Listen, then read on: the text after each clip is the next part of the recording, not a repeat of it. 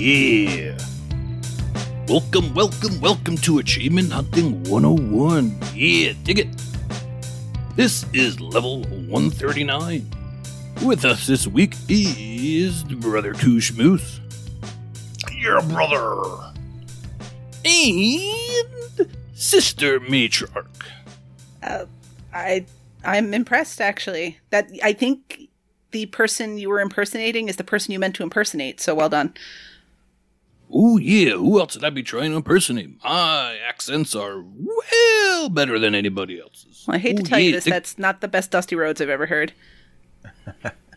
Well, let me tell you something, if you be my belly welly to the pay window. Absolute worst Borat ever. Wait, let me think. Haven't seen that one in a long time. Oh, my wife. Take her, please. Cheese. Also cheese. All right, well, the three amigos are here this week. We have two people playing hooky. Wait, what did you guys do to the youngs? Well, we have the 40-year-olds and Forever 39M, and that's it. No more youngs on the show. Until next week. Until next week. Yeah. Oh, okay. It's a senior week. Do we get a discount? Early bird special? I love a good buffet. Aw, remember buffets? I remember buffets. Oh, yeah, I took all the Slim Jims. Yeah, I took them home. They're all over my car. Yeah. Oh, yeah, Nate, I heard you took a journey to my planet, and it is a savage planet. Oh, yeah, what about it? Yes, Randy. Yes. So I played Journey to the Savage Planet. Now, I know Corey talked about this a while back. I normally look up the level number when I mention that, and I forgot to do that this week. I apologize. Thinking. He talked about how he went through with Skeptical Mario, or rather, Skeptical Mario went through and dragged Corey along for a ride, and Corey didn't quite know what was going on, and he's collecting things, trying not to die. That could be any episode where he doesn't know what's going on, to be fair. So I did not play from that perspective, so I can actually speak to playing the game as a single player. Wow. Yes. Novel concept. My first question was going to be if you actually played it or not, so now that we know, what'd you think? I absolutely played this game, and I played it single player for the most part. Wow. I started the game before there was a clock. I was like, oh, wow, okay, ooh, yeah, there's a lot going on here. I will play this later. And then, of course, we get the update saying that it's going to leave Game Pass. So that's when the clock really starts. So started playing this with that in mind. And just, I thought I had plenty of time. I still have a week and change to get it done. But yeah, it plays like Metroid Prime. So let's answer the question everyone cares about. Is it a Vayner? It is as much of a Vayner as Metroid Prime is. I also your Metroids agree, may vary. Yeah, I also agree. Over time, I have just kind of changed the way I want to define Metroidvanias to, they've got to be 2D or 2.3D or 2.5D. 2.3D, what the heck is that? 2.5D. Something like a Shadow Complex is a really cool spin on a 2D Metroidvania. That's really where I prefer them to be, but this does kind of follow that formula a little bit, and it really is like a funny Metroid Prime. Heck, you've got like a tether that you use to swing. It's just like you do in Metroid Prime in certain ways, and you've got certain guns that can open certain doors and things like that. The game is hilarious. You have got to take your time with this. I hate that it's on a clock. I hate that it's leaving Game Pass, and a lot of people won't have played it until they're just trying to rush through, because the comedy is so well done. There's emails, there's videos, there's just, your eco, I think it's EKO is your, kind of the person in your ear who's talking to you. It's like your computer that's like giving you information. She just rips on you all the time. Like when you die, she's like, stop dying so much. And she's got some great quips and things like that. And just the descriptions, you kick a bird and she's just like, oh, they're so cute. You just want to kick them. Like no one can blame you for wanting to kick that cute bird. Stuff like that. It's just very funny. If you pick at the very beginning, you have to pick a portrait that defines you. You take a little quiz, a little survey. I just picked, just whatever, just a person. Didn't really think anything about it. Apparently, if you pick the dog, because there's a picture of a dog, your character will like grunt and bark and make all sorts of like dog type noises when you get hit and things like that. So that's pretty funny. That's just like why they didn't have to do that. They did that to be funny. They did that just to put a little extra layer of polish on this game. So it's really well done and it's a fun game. I didn't run into any issues at all, I think, in terms of like the game hanging or stuttering or anything. So really good. As far as the achievements, to complete this game, you're going to need to play it through once, either solo or in co-op on the normal mode. And that's just go through unlimited lives. You're just running around. You're just having fun. And you can do that drop in, drop out. You can play solo. You can bring somebody in. They can drop out later and you're just playing it. Really fun. And something that I learned last night when I joined Mattism's game, because we read that it would be possible to get the difficult speedrun achievement by joining someone's game when they go in to fight the final boss.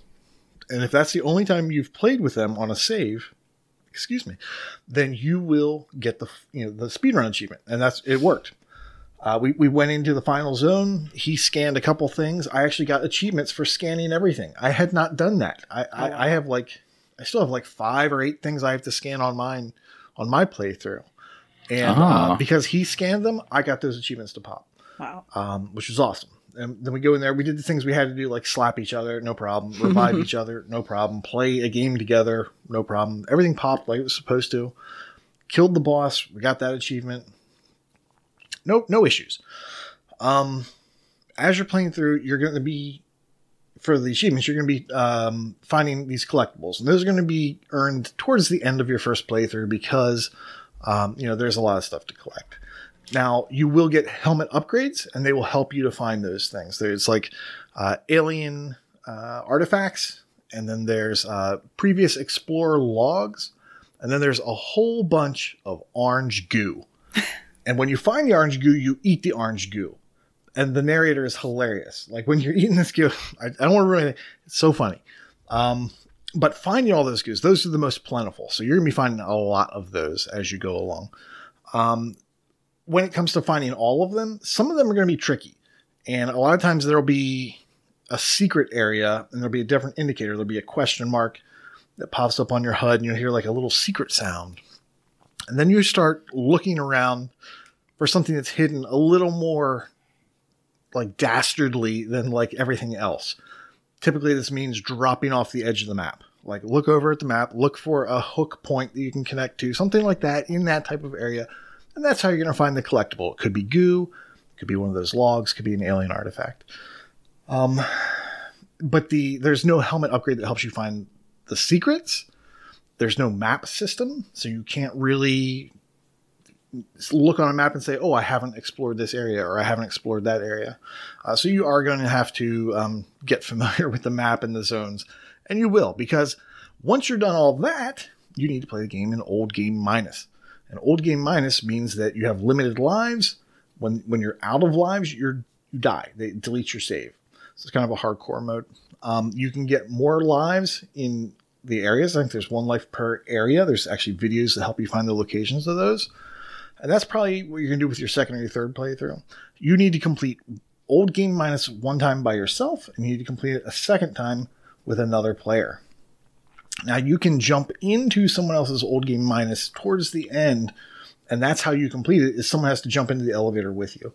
I'm not sure if you both have to be playing your own co-ops, or if you're playing on that first person's co-op tag. Not really sure. Hopefully, Mattism and I are going to get that done this week, and then I'll know a little bit more about that. Let's see. Old Game Minus, like I said, you have limited lives, so there's a couple tips that I read from the solutions.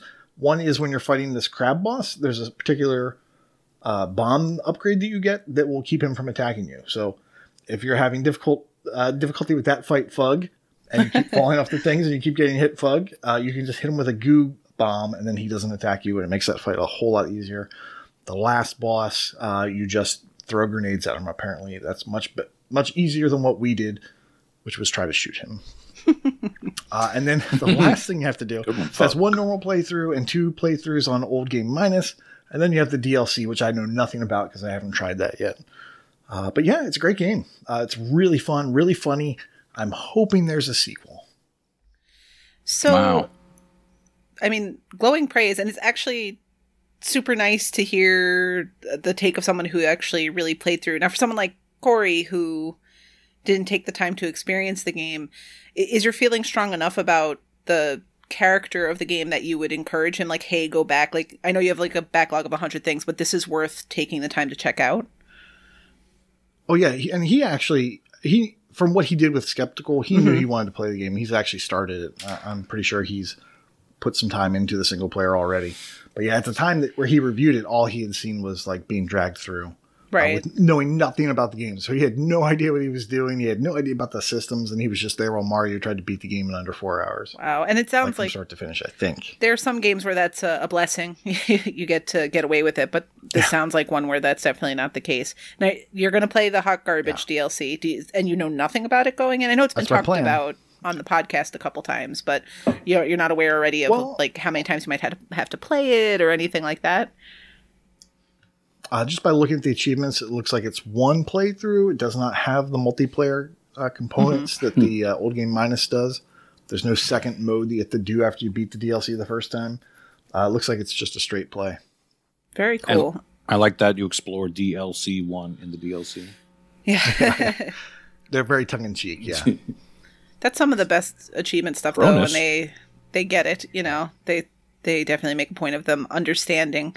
Now, how long would you say that I know there's the speedrun achievement for Journey to Savage Planet, or it's done in under 4 hours, but how long does each run through of the Old Game Minus take? Oh, jeez. Okay, so the estimate on TA is 12 to 15 hours for the entire thing. That is a bald-faced lie. There's no way you're doing it in that amount of time. That might be your first playthrough, just to understand the game.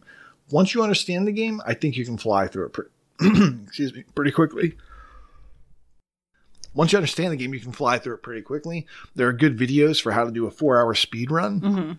So you could get those second and third playthroughs done in well under half the time it took for your first playthrough, assuming you weren't following a guide that first time. I imagine some of those 12 to 15s just came from people who did like you did, where you got the collectibles by jumping in at the end. Like that probably would have added some more time to have to go back and explore, I would think. Yeah, and those additional playthroughs, you don't have to get everything. It's just that first playthrough, you have to pretty much 100% the game. And then the second playthroughs, you get just enough. You get enough goos to increase your health and your stamina and get enough upgrades that you can, open all the doors you need to open. And then you just go straight to the end of the game, or straight through all the checkpoints you have to get to the end of the game and then beat it. So you can really optimize the second and third playthrough. Well, if you look at the time estimates, the first one was 10 to 12, but then the next was 15 to 20. The next was 25 to 30. So it's basically what you were saying. One jerk voted 0 to 1. Yeah. Gotta love those people. How? I don't know how they do that. And then maybe, I don't know. And the Old Game Minus looks like it's 4 to 5, and the Hot Garbage is 1 to 2. So we're looking at a good, meaty game. Yeah, it's a meaty game. I really wish I had started it earlier, but I think this is what we do. There's enough time. There's enough time to still enjoy it before the end of the month. So if you start now, you don't have to miss the fun. So because it's $30. Well, key question in terms of no, don't be. In terms of the future of this franchise, if they release a second game, which you said you would be excited to see or would look forward to, would your play of Journey to Savage Planet now encourage you to buy that if it wasn't direct into Game Pass? Maybe.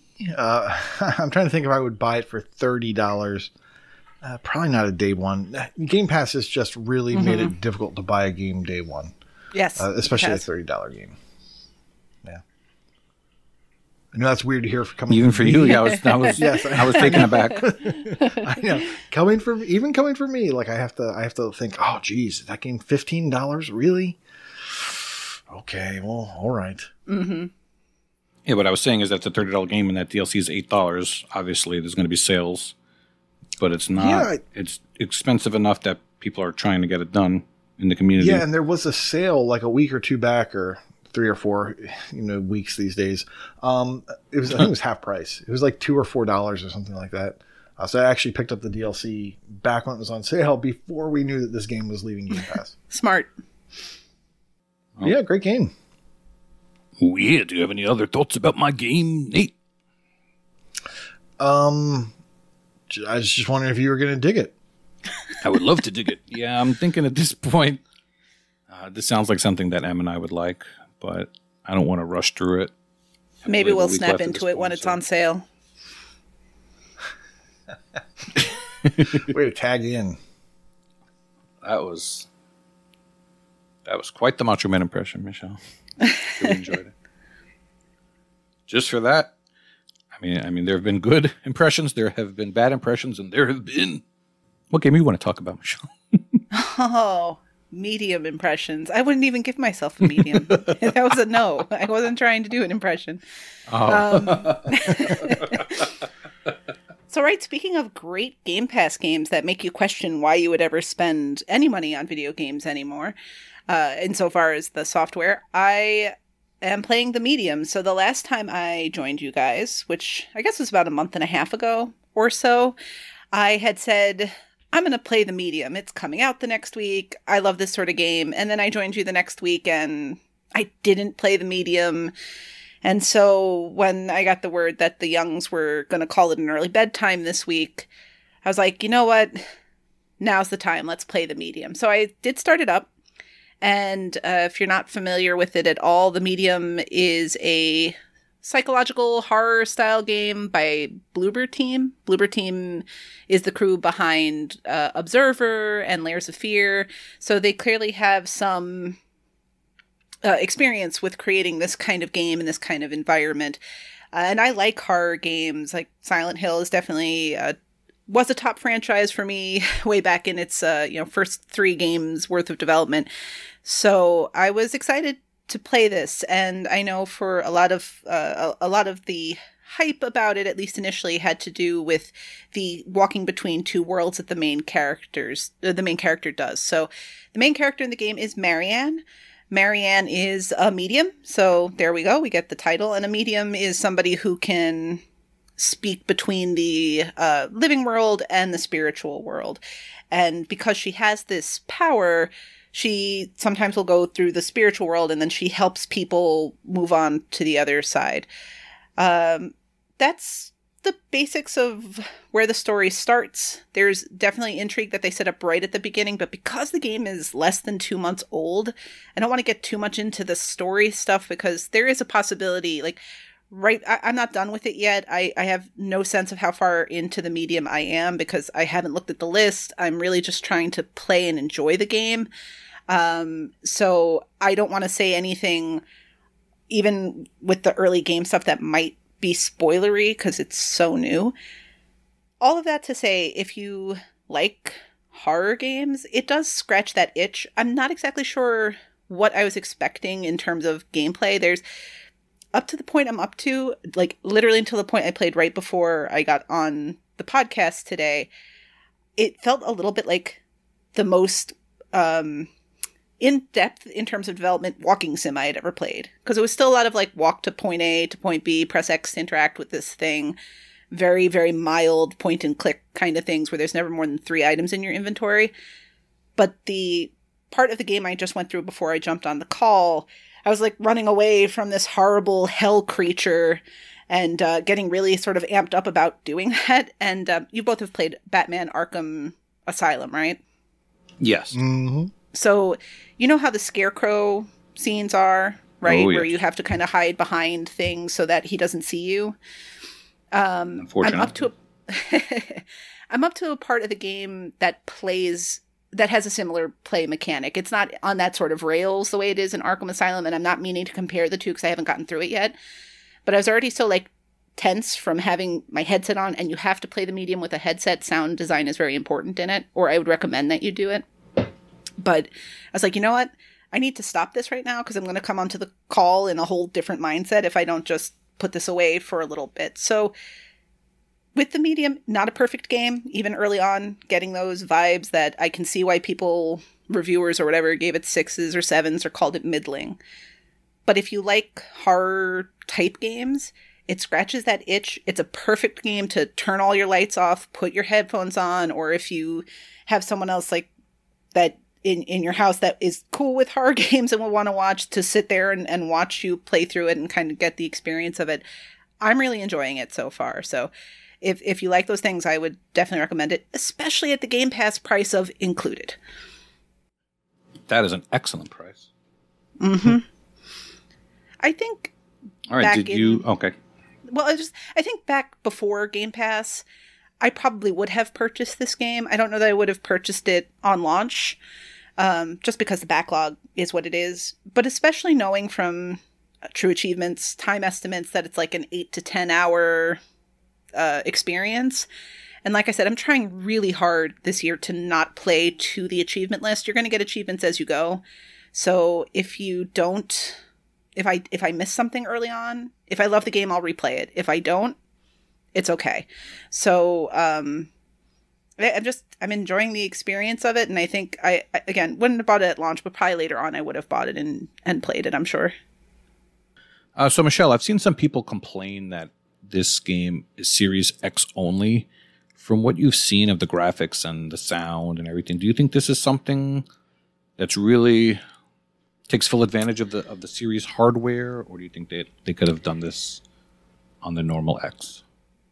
So my honest answer is I honestly don't know. If you're just looking at character models, it doesn't look like anything super refined or super polished. But when Marianne, when the main character moves between the spirit world and the living world, the game, I believe, is actively rendering both worlds. So the character is moving the same, but the way that the backgrounds move and interact with things, that's all being rendered in real time at the same time. And I think that's what makes it Series X. And I'm not really technically proficient enough to know how accurate that is, but that's accurate. That's what I remember reading or hearing about the game. That's why it could only be on Series X, because they were doing two completely different environments at the exact same time. Right. And so as someone who's a layman about that, it might look like, obviously it's a set of polygons and then there's skins over it, right? And how hard is that to do, to render twice? If you're playing a multiplayer game and you're doing split screen, isn't that something similar? I don't know. And so I can understand why people who see the game would think that, because again, in terms of the character models and the backgrounds and things like that, it looks good, but it doesn't look like super phenomenal. But both worlds do move at the same time. I've seen no jankiness or tearing or any of that sort of stuff. So I get the criticism, but I think the criticism comes more from not knowing how the sausage is made, so to speak, and just kind of seeing the pictures, and that's it. Now, are the worlds exactly the same? Is the geometry exactly the same? Because I thought I remembered hearing that, in one, in the spirit world or whatever, there would be a door behind a wall, or where in the real world there's a wall there, but in the spirit world you can walk through that. Right. That's what happens, and what will happen is in those instances, your character is not moving through both worlds simultaneously all the time. So what will happen when you're in these situations where she's walking between the two worlds? You can do what's called an out-of-body experience. And the way that works is you press and hold the B button, and Marianne in the living world will stay still, while Marianne in the spirit world now can move and manipulate those objects. But while that's happening, you still see the living world. That doesn't just go away. It's still there. And I guess it's rendering, and anything that's happening in the background is still happening and that sort of stuff. So it is doing that. If you're walking through places where you're able to just walk through both, it's the same. They look visually different, but the interact points and everything is the same. But I think I'm just coming to the end part of the game where they've stopped tutorialing the different things. So like I just said, there's the out-of-body experience, which is holding B button. There are not ecos, but there are echoes in this game where you can press and hold the left bumper, and you can manipulate an object and you'll see a little tear in it. And once you manipulate the object to that point, it will then cause some dialogue to happen to explain what happened around that item. So I'm just getting through the point of the game where they kind of have finished the hand-holding and have started some of the more interactive elements. So I think I haven't gotten to a point where I've really seen that yet. And maybe you don't, and maybe that's part of the complaint. But what I'm seeing, it's doing well. But I do get the criticism. I understand where it's coming from. I don't know that it's fair, though. Yeah, I was tempted to buy this game before we knew it was in Game Pass, just because it's like, oh wow, that thing it's going to be the first game to really take full advantage of the new hardware. This is really going to be the very first game to show off what it's capable of doing. And then they said it was in Game Pass, and then it was a horror game. I said, okay, well, number one, it's a horror game. I'm not that excited. Number two, it's in Game Pass. There's no rush. So. Yeah, if you don't like horror games, it's very good, but it's not so good. Like, I would say Silent Hill 2 is so good that even if you don't normally like horror games, you should check it out at some point, because it's kind of the paragon of the genre. I don't know that this elevates to that level.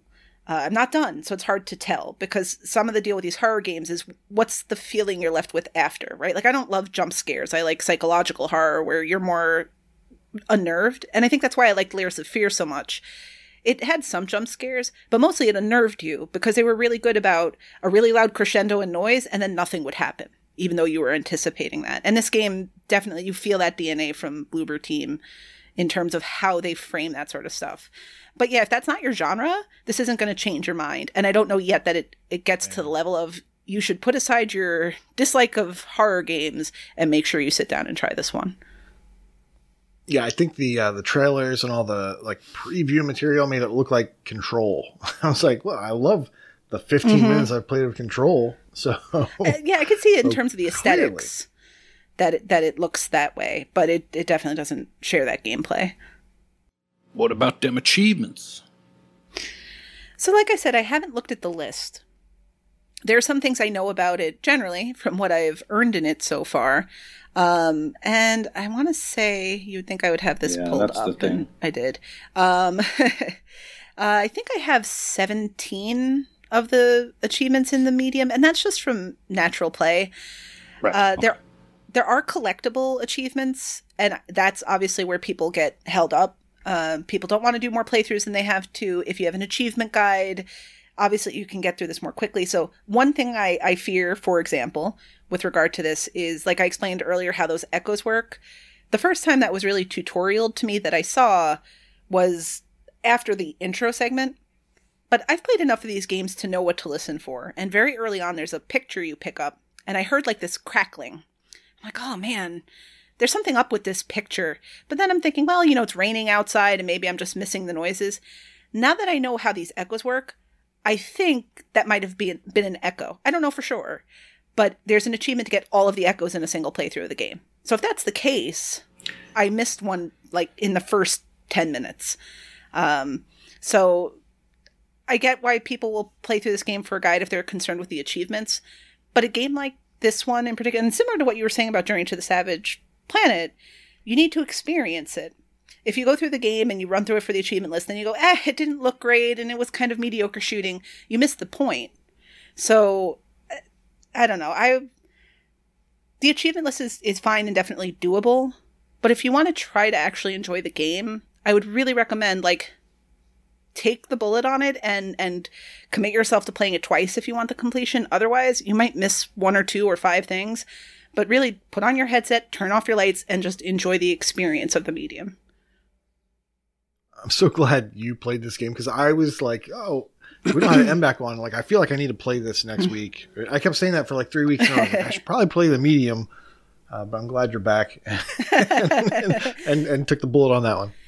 Yeah, I don't know. At some point, hopefully I'll get to speak about it again after I finished it. Because bear in mind, everything I'm saying is about 3 hours of gameplay in. And maybe things will get repetitive and maybe it won't meet the promise it has in my head. Maybe the story will fall apart. I don't know. But right now, I'm enjoying it. I'm enjoying the ride. And I'm glad I've helped you avoid playing a game you probably wouldn't have enjoyed. All right. So that's the medium. I guess that makes it my turn. I am pumped. I finally got to play Retromania Wrestling.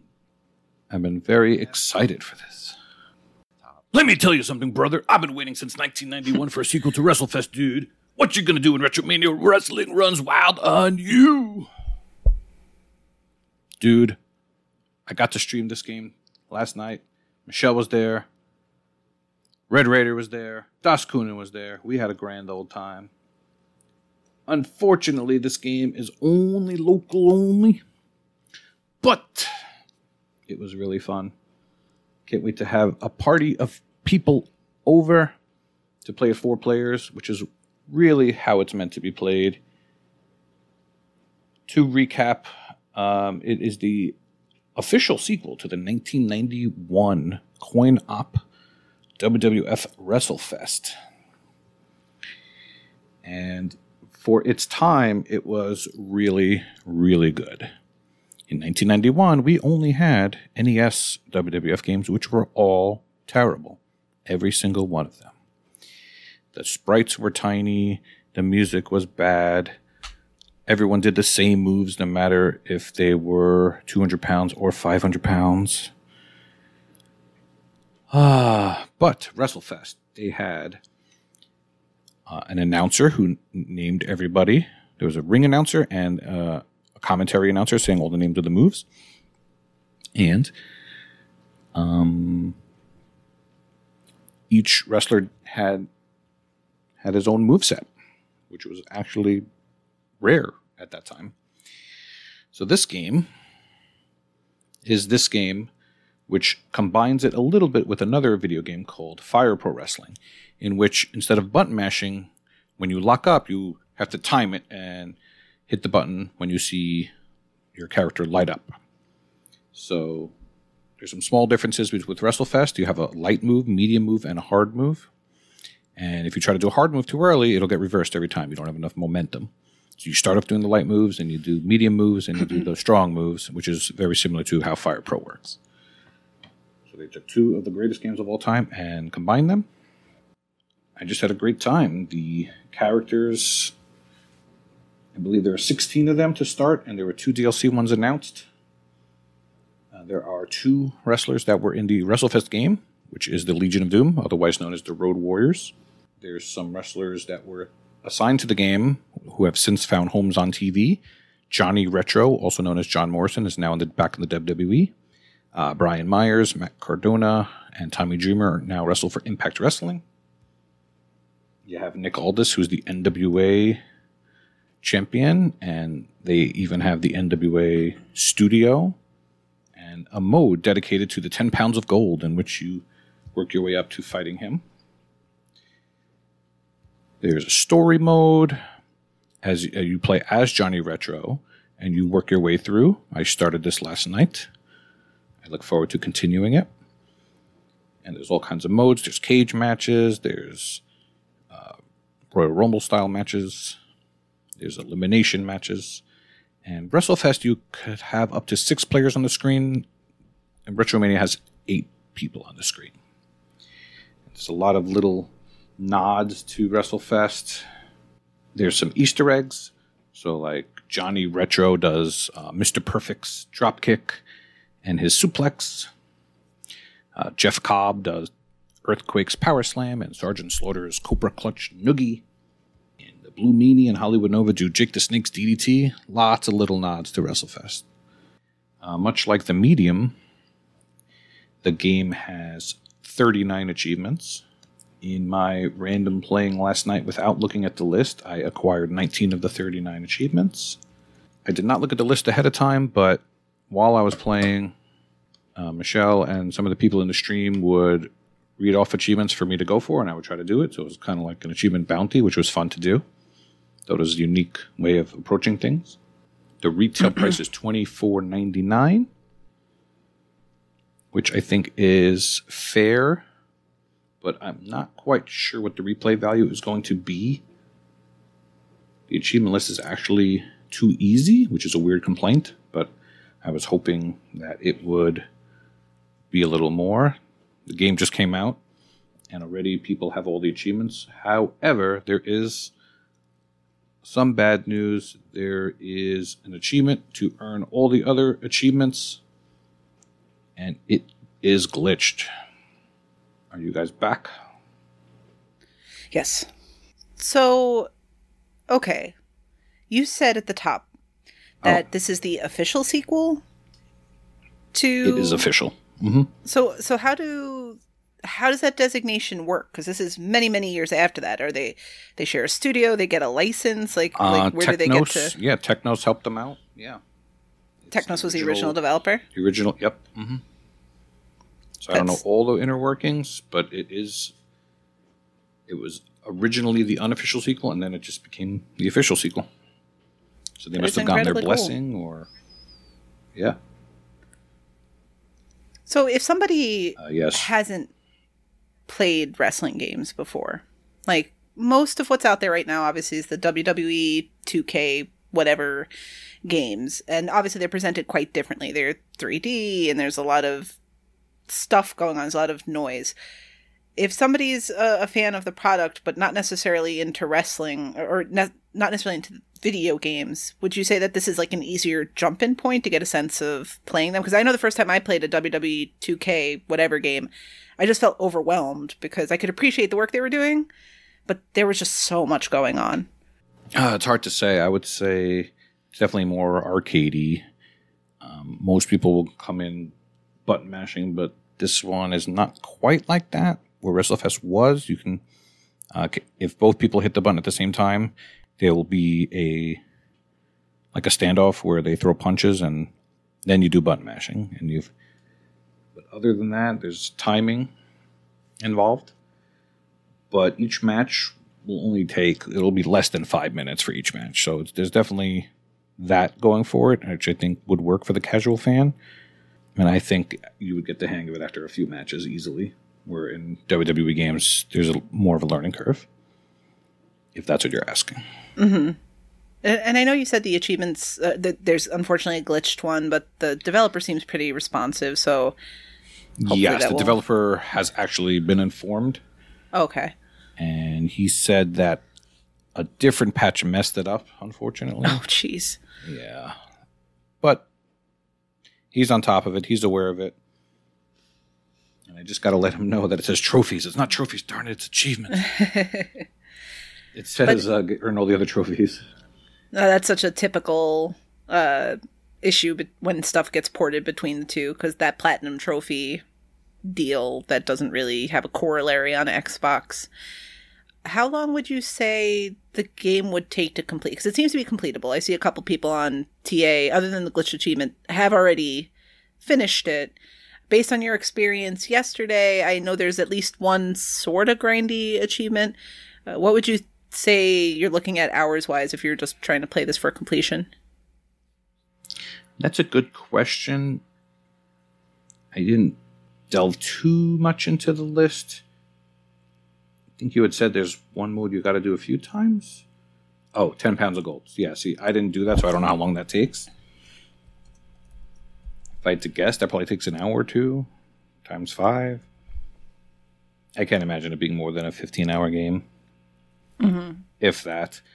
I mean, it came out, it's probably less than that, if people already got it done. Oh, the other thing I wanted to mention, I didn't do this. I played on easy, but you can knock out a lot of the achievements with 2 controllers. Oh, wow. For winning matches as certain wrestlers in certain conditions. Those all pop for... If you really wanted to be boring about it, you could put a second controller and get that done. But you're going to need to learn how to play anyway to do the story mode. So the achievement list looks kind of plain. Like, win with this guy. Yep. Win in every arena. Yeah. Watch 5 AI versus AI battles. That's while you're making a sandwich. I assume it was. It's in parentheses.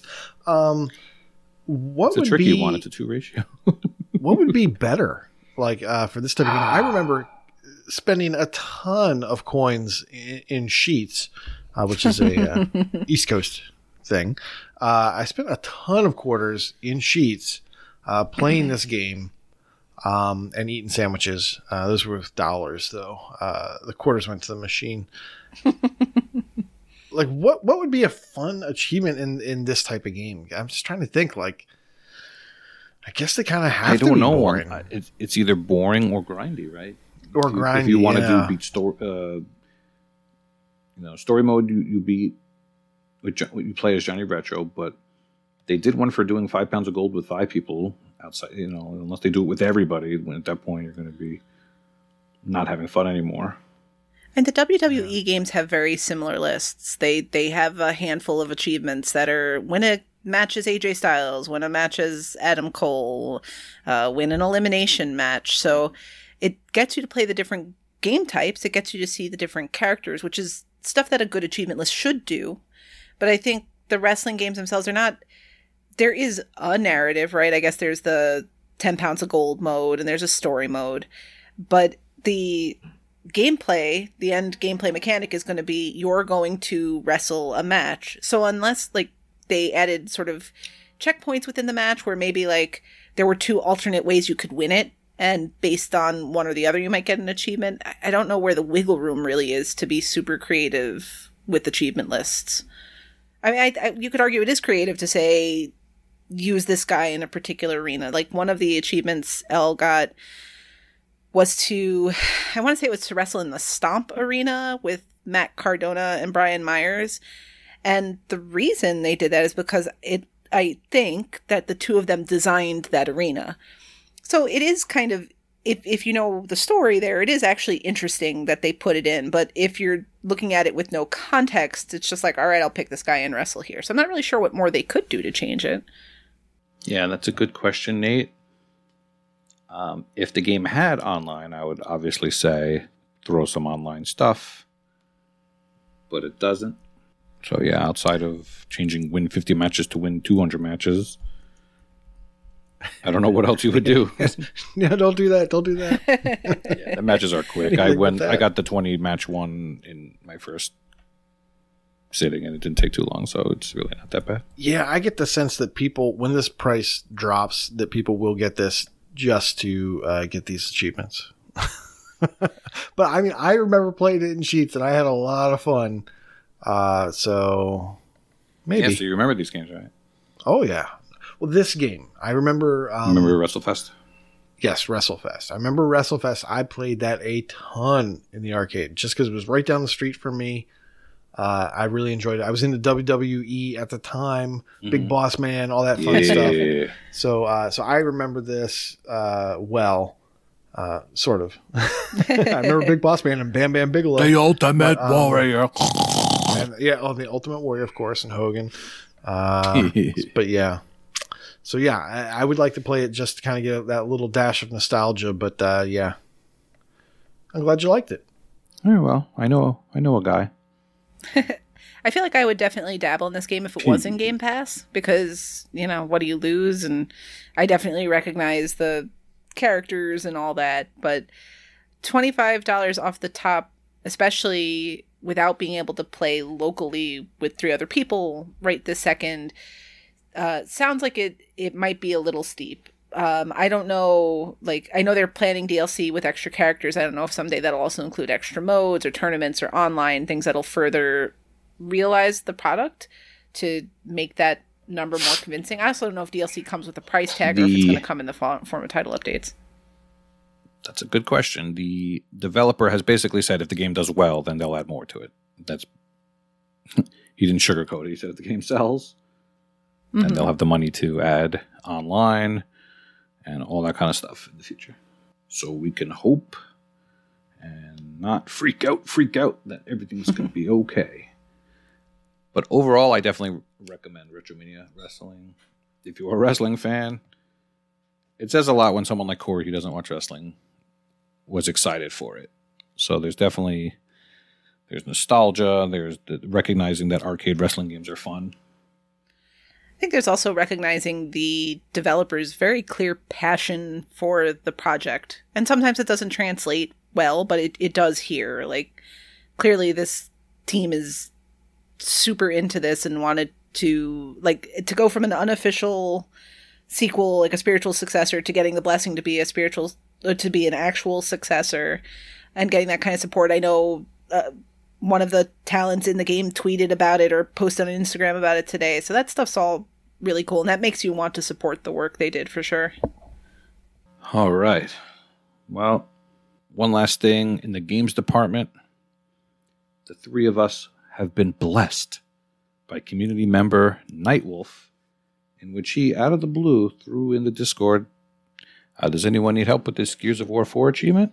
Let me know and I will help you. I have a checkpoint. And we're like, oh, okay. Mm-hmm. That sounds good. The name of the achievement is probably a little bit spoilery, but I will say that it's out there in the open. But anyway, it is a DLC or a title update achievement, right? So it's not main list. It is an achievement that has a whopping 8.5 ratio, because Gears of War title updates have ridiculous ratios. But anyway, I believe he helped Michelle first, and then he helped me in the same sitting. Did you have any experience with him, Koshimos? Yeah, I saw that he was offering to give this one away, and I said, you know what? Who am I to say no? So I had already started Gears 4. There's one achievement for carrying a particular gun all the way through the game that I was doing. And when I heard that this achievement was kind of similar, like you had to do something for a long portion of the game, I said, you know what? I'm going to take that. So I showed up and I was like, yeah, now... And he and I were talking a little bit about Gears. He's like, it's going to take a while to load. So we're talking. I say, yeah, well, I haven't played this in like 3 years. So I might be a little rusty. What do the buttons do? And then I was like, I know one of these snaps to cover. I think that's B. And he's like, no. I think, is it A? And he's like, yes. I was like, okay, so shoot is right trigger. And so then, so it took me one or two attempts, to be like, okay, no, I remember the controls now. I of course knew that D-pad was to select your bombs, your grenades, but whatever. But then they've changed it. There's no arc. So I go to like throw my grenade. I don't see the arc. So I don't know if there's a different button press for the arc, but it just like launched my grenade. I was like, oh crap, I wasn't ready. Like I was going to, there's an arc. Aim. You have to hold in the button, whatever I was and then doing you was see a the quick arc. throw. If you just tap the button, then it just chucks it forward. Yeah, I thought I held it, but I didn't see the arc, and I was like, so I'm just like apologizing to him. I'm just like, I'm really not this bad. Like, I'm sorry. Like, I haven't touched this game in 3 years. I don't remember the controls. But whatever. So we got it on the third try. He was like, yeah, that actually went pretty fast. And I was like, really? I was like, I thought that was horrible. And he was like, yeah, some people took a lot longer. I said, really? I said, wouldn't happen to be anyone I know, would it? Hey, what are you trying to say? I'm just saying. I'm just talking about my conversation with Nightwolf. I think Michelle took longer than I did, to be fair. I did. And he told me Nightwolf I was is such the a best nice partner he's ever had. He didn't say that, but like he's such a nice guy that like so we were playing it, and I think he like I don't know exactly what you do to trigger it. And Elle's right, it can be spoilery, especially if you're going through Gears. So it's sort of a callback scenario, and the Easter egg is triggered by shooting headstones, and Nightwolf does all that work. He literally says, throw a grenade into the E-hole here, snap into cover there, and then if you can, shoot the grunts coming up the stairs so they leave me alone. And if you can't, that's okay. I'll take care of it. And I don't know what was happening exactly, but he kept saying, he's like, oh, maybe I'm just not shooting the headstones enough. Like, he was totally taking all the blame for it not working. I don't know that I could have done anything differently either, but he was just so nice. Like, no, it's me. I didn't shoot this long enough. I'm like, oh, okay. And then after he helped me, and it probably took us like 6 or 7 tries before it triggered. And then when he helped out, I think it triggered on the second try. I think they maybe had 1 death, and then it was fine after that.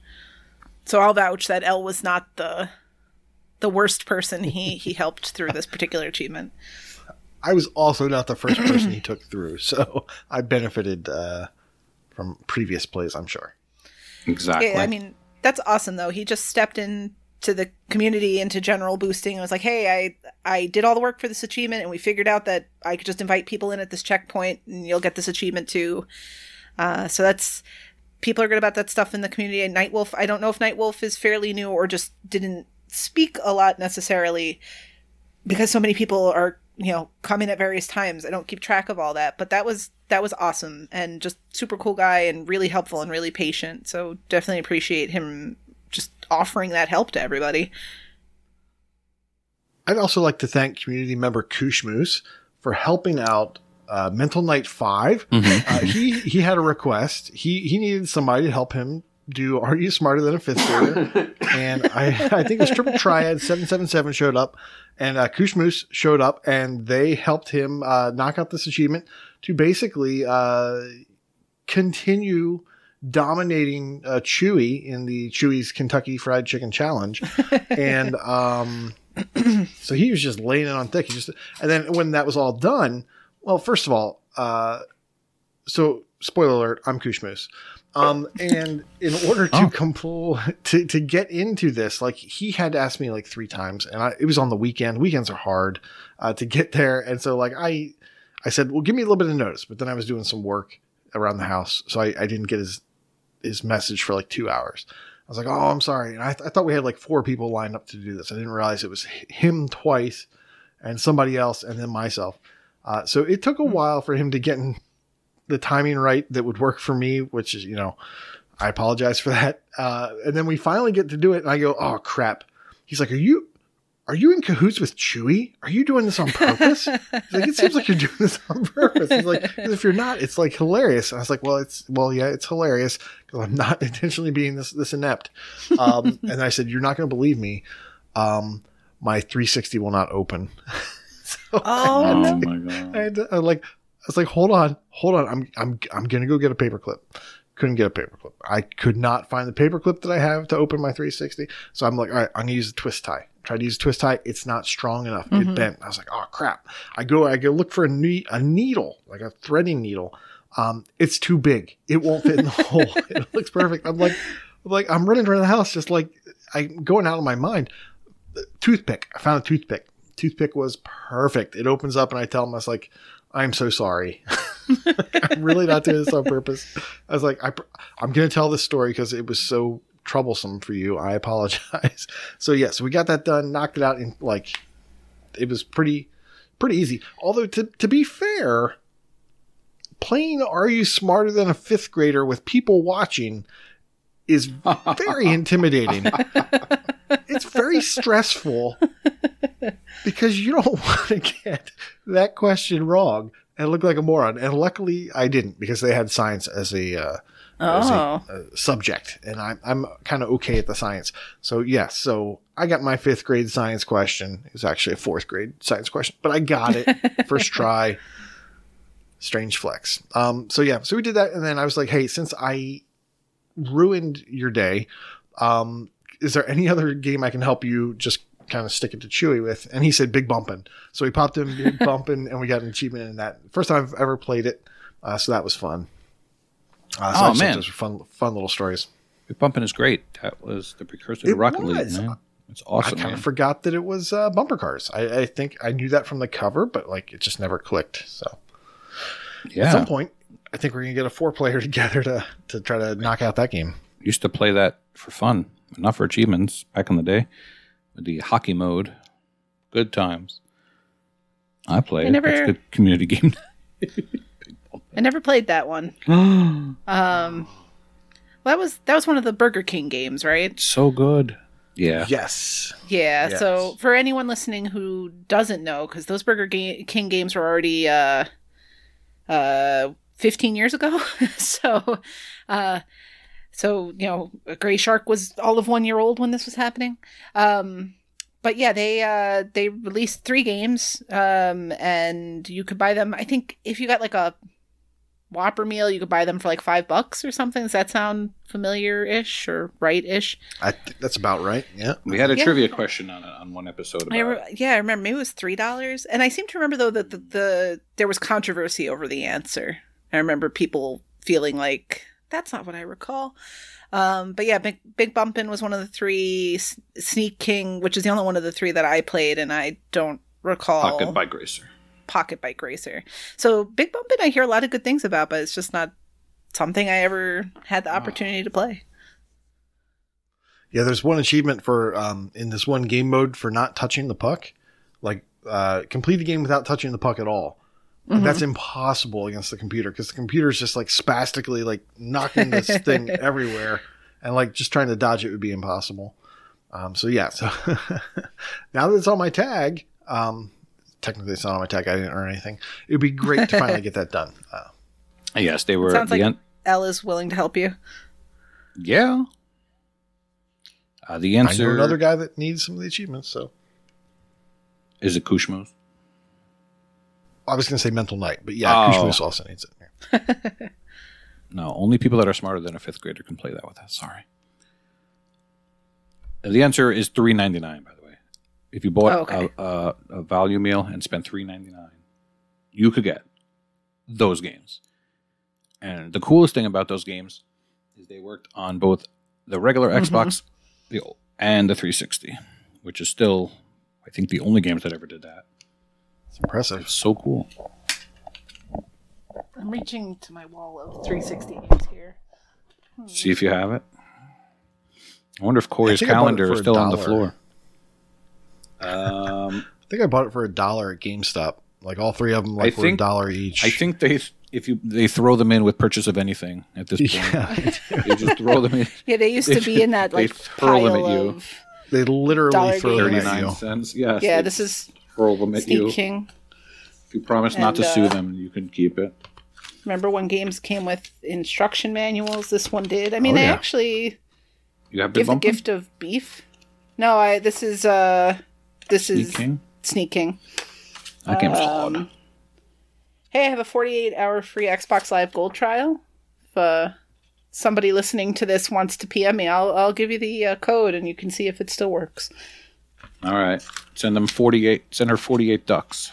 And you can have Yeah, I actually, speaking of Xbox Live Gold, I guess that name is passe now. Ooh, a newsquay. Very nice, Michelle.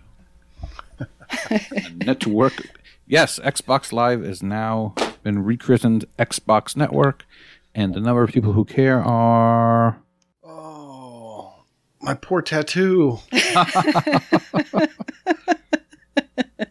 Oh Oh my god, you do have a tattoo. It's my face tattoo. You have goes with your Bam Bam Bigelow head tattoo. I feel bad for the people that won the lifetime Xbox Live achievement. now they not don't get it achievements, anymore. but yeah, exactly. Poor Stallion. Yes, I frequently poor feel bad Stallion. for Stallion.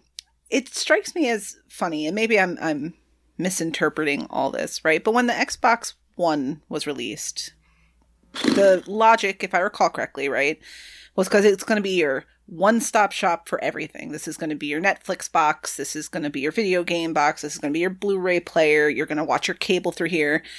And because of other reasons, not that specific thing, people really rejected this concept, right? My video game console is my video game console, and Xbox is trying to do too much and this, that, and the other. And then, I mean, isn't rebranding Xbox Live to Xbox Network kind of like your Xbox stuff is everywhere? It's like the same thing, but just the Xbox portion of it. So, like, this move is not It's not like Xbox hasn't laid the groundwork for being more of an all-in-one services provider, and viewing their game product that way is better for us, right? Because xCloud and game streaming and all that stuff. So it's just a name, right? Yeah, I mean, I guess they're saving money on T-shirts and things. It's no longer Xbox Live Network. Now it's just Xbox Network. You don't think know. they're going to produce Xbox Network T-shirts? Come on, rebranding now. is important, Michelle. New marketing opportunity. Rebranding is important. Look at all the fuss Mr. Potato Head caused by just going to Potato Head. What do you think that does, though? Not to Potato Head, but like to the Xbox Live subscription, right? Like, do you think some of this might be it gets a mustache, gets a bow tie, a right. purse. And that's but it. I mean, the rumor forever, right, has been that the idea eventually is to phase out just Xbox Live because they want everyone to be on Game Pass Ultimate, right? So do you think that's part of this direction? Is you can't get an Xbox Live subscription anymore. It's dead. It as a name, it doesn't exist. So is this to pivot to that sort of thing where there's no Xbox Network subscription because that's just this nebulous concept of the Xbox suite of games and services. So you can access Xbox Network and all that stuff through your Game Pass Ultimate subscription. Do you think maybe that's part of the angle with this?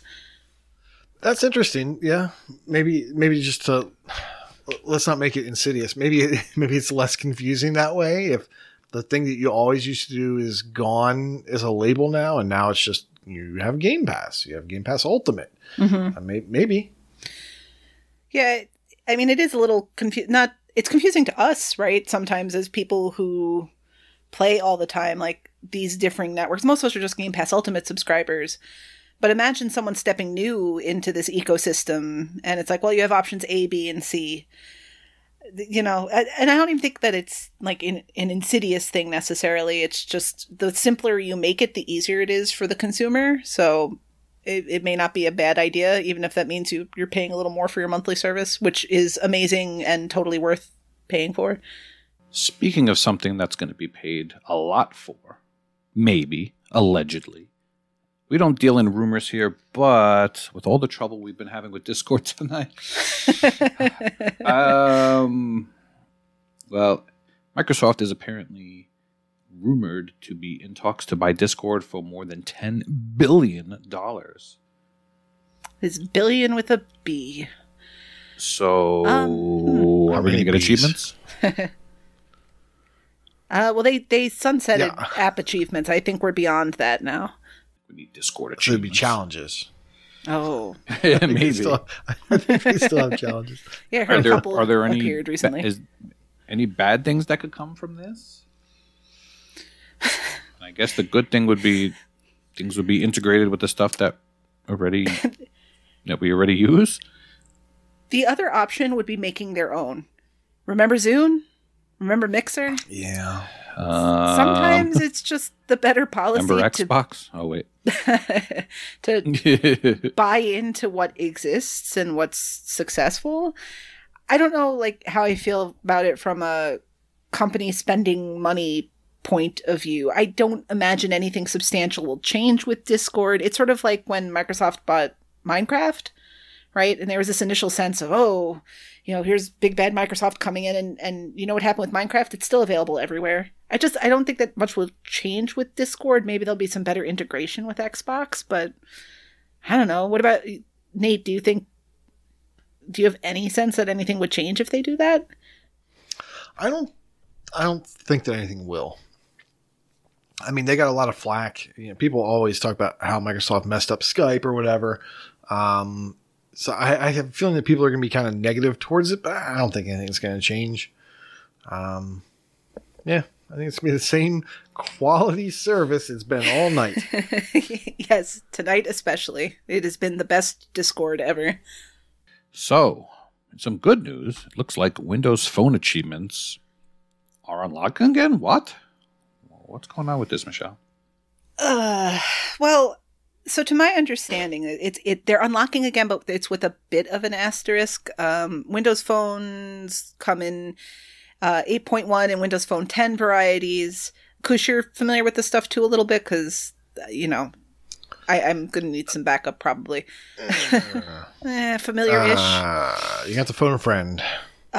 So there were some folks who really reached out to the teams at Microsoft and tried to get Windows Phone achievements to unlock again. So this is not a fix-all for everything. And what I mean by that is if you don't own a Windows Phone game already, you still have no way to access it, right? So if you purchased Final Fantasy 1 and you've since deleted it from your phone, you can't get back onto the store to re-download it. So you only have what you still have access to on your phone. That said, I know, speaking personally, I had plenty of games where I had just written them off, especially Windows Phone games were known for very grindy achievement lists. And I have half a dozen Angry Birds games on there that I can now start that workday, commute to work grind on again. So it's exciting that they work. There's no sense of, is this a permanent thing? You can't rest on your laurels about it because who knows. I did want to note that there were several people who were really involved in making this happen. And just so we make sure they're credited somewhere, because several people in the Discord were very excited by this, I just want to make sure to shout out Visible Raptor 5, Shadow Kisuragi, Kiku123, and Click LMB. I apologize if I pronounced those incorrectly because they're obviously not folks I interact with, but these are folks that really reached out to Microsoft and did a lot of the legwork to get the achievements to work. So if you have a Windows Phone and still have games downloaded onto it, especially if it's a Windows Phone 10, I think 8.1 is having some issues. But get in there and start popping those achievements because who knows how long this will last. Get into the Windows Phone channel on the Discord because there are lots of very knowledgeable people who can definitely speak to it more clearly than I can and who can really answer your questions about it and help you with workarounds and fixes if things aren't working on your phone. There's been a nice, that was a dead channel that got resurrected because the achievements got resurrected, and there is information in there that's been very helpful for folks getting started with that. So if you have your Windows phones, boot them back up, complete what you can while you have this time.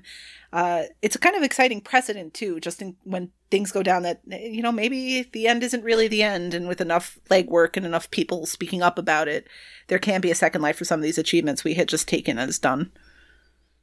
And I don't mean to condone one way or the other.